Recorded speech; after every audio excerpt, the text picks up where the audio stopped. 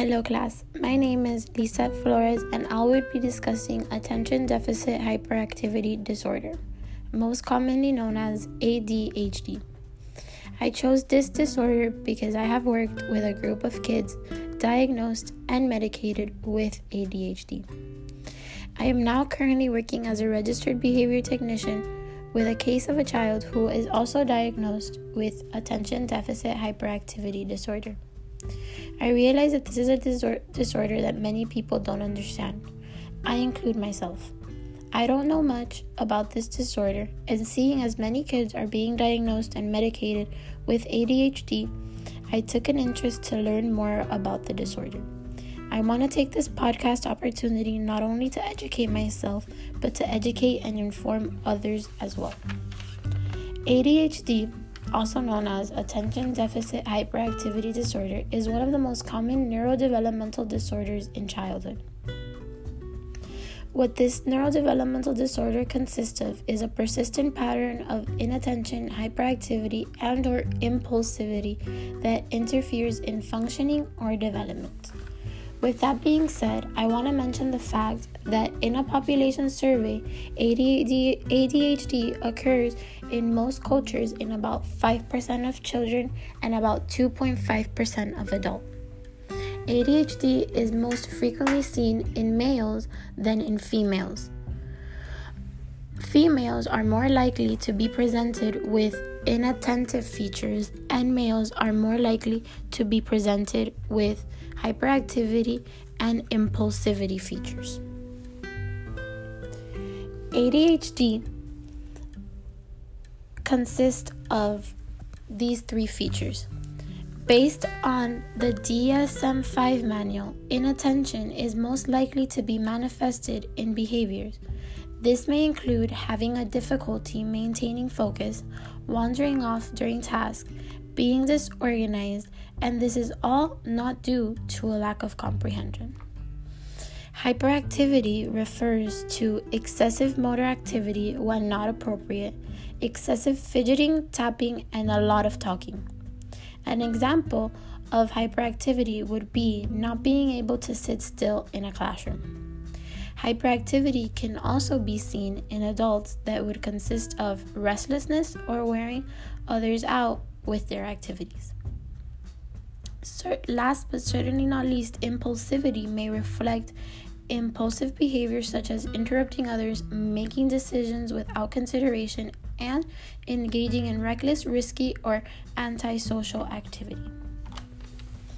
ADHD symptoms start before the age of 12, but they can also be noticeable as early as 3 years of age. ADHD is most often identified in elementary school years, which is also where inattention comes to become more prominent and impairing. Through teenage years and adulthood, the disorder relatively stables. However, with ADHD, the difficulties of restlessness, inattention, poor planning, and impulsivity will persist. In order to get diagnosed, symptoms must be manifested in more than one setting, such as a person's home, school, or workplace. ADHD may present itself as an attention or hyperactivity impulsivity disorder. You might ask yourself, what does this mean? Yes, there are different sets of systems for both of these features. To specify, inattention includes often failing to give close attention to detail or make careless mistakes in schoolwork, at work, or during activities. Having difficulty sustaining attention in tasks or in playing activities. Seeming to not listen when a person is being spoken to directly. Not following through instructions and failing to finish work, chores, duties, or anything of that sort. Having difficulty organizing tasks and activity. Avoiding and disliking reluctant engaging tasks that sustain any mental effort. Losing things that are necessary to perform tasks and activity. easily being distracted by any external stimuli, and being forgetful in daily activities. With all these symptoms that I have mentioned in inattention, 6 or more of these symptoms should persist in at least 6 months, to a degree where it is inconsistent with developmental levels that can negatively be impacted directly through a social, academic, or occupational activity. Now that I have mentioned the symptoms for inattention, I will mention the symptoms for hyperactivity and impulsivity. The symptoms include often fidgeting with or tapping hands or feet, squirming off a seat, often leaving seats in situations when remaining seated is expected, often running out or climbing in situations where it is inappropriate, unable to play or engage in leisure activities quietly, talking excessively, blurting out answers before a question has been completed, difficulty waiting in his or her turn, and interrupting or intruding others. Just as the inattentive symptoms, hyperactivity and impulsivity should show 6 or more of the following symptoms, and they should be persistent in at least 6 months, to be able to degree that the inconsistent with that developmental level can negatively impact a direct social and academic occupational activity. In someone age 17 and older, only 5 of these symptoms are required. A diagnosis in ADHD is a process that includes various steps. There is no single testing in ADHD. There are certain treatments that can be caused by ADHD. The treatments that ADHD can be combined either with behavior therapy and medication. For children 4 through 5 years old, it is advised that parents have a training to deal with this disorder. Later on in time, there are different treatments and courses that can be taken according to the child and the parent's decision. Good treatment plans will include close monitoring, follow-ups, and making changes if needed along the way.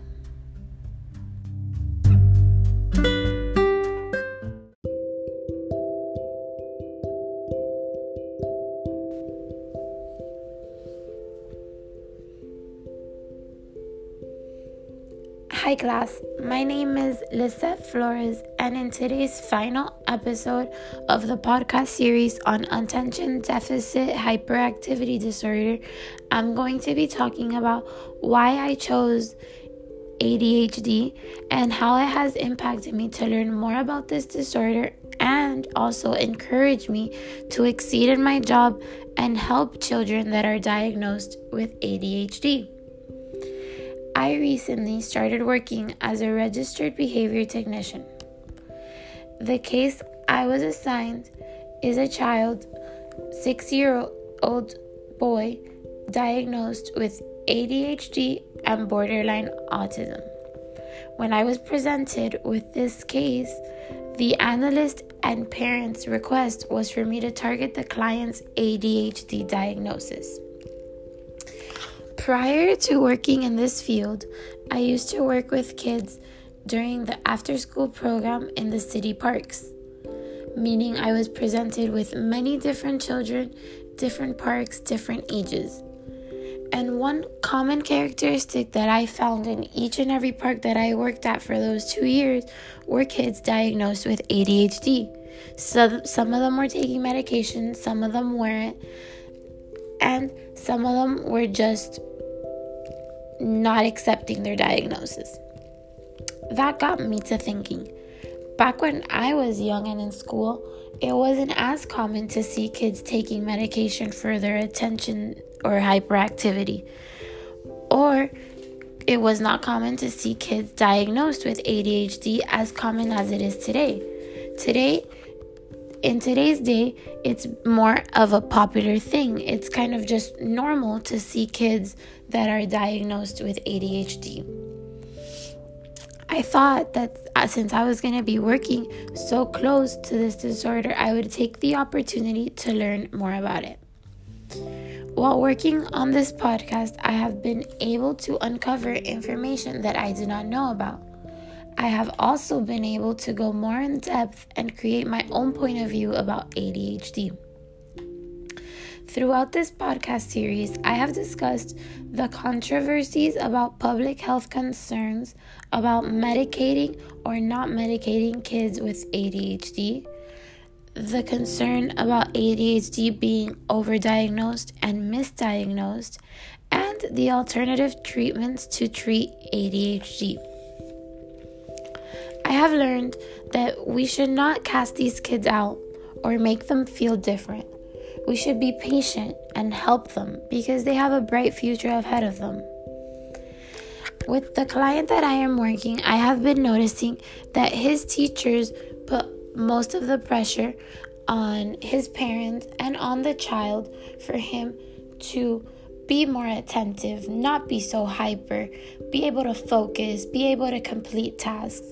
And that is all okay, but we have to learn that these kids shall not be pressured. They shouldn't be forced because they just turn away when that is done to them. They need to be helped. They need to be given more time. They need to be treated with patience and with calmness.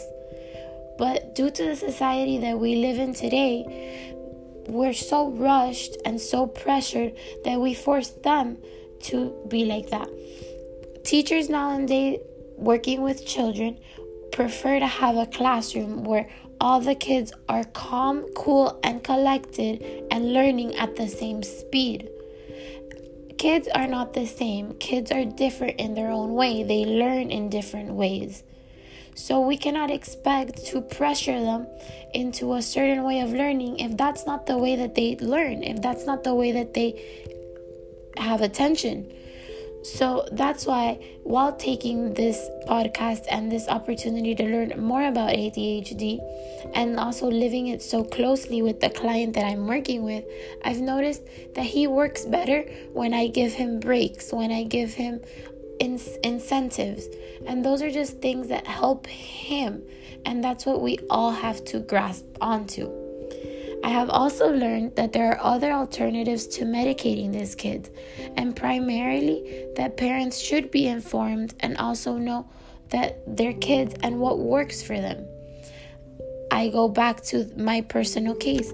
With my client, his parents are battling back and forth whether to medicate him or not medicate him.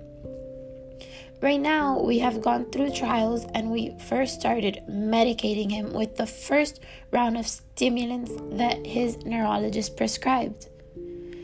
The side effects that those medications gave to this child, who is 6 years old, which his brain is still developing, were very harsh side effects. He was being tachycardic. He was being even more hyper than usual. So we end up coming to the conclusion that that stimulant medication did not work for him. Now, he's been working better without medication than he has with medication. A good alternative treatment has been the ABA therapy that I have been providing him, plus other different alternatives that have helped aside from having him being medicated or acting in the secondary effects that medication provides for him. Last but certainly not least, while working on this podcast, I have been able to fall in love with the job that I am doing. I have been able to be more blessed and just see the opportunity that I have for what I am doing and what I want to keep on doing. I have been able to push myself harder and just find different ways and strategies that I can help my client and help him be better. Aside from all of this podcast has really been eye-opening. I have been able to not only learn more about a disorder, but I have been able to understand it, to grasp it, and to even empathize it more. Before this podcast, I used to think ADHD was not as important as it is. I thought it was more of a disorder that didn't have that much importance. But now that I have been working with kids that have been diagnosed with ADHD for almost 3 years, I think it is important, and it's important to target it to help these kids and to make a difference in their life. Because with these type of kids, we have been pushing them aside to a group of they can do the bare minimum. But it's not like that. These kids have a lot to offer. We just have to be able to give them those tools for them to be able to work as hard as they can.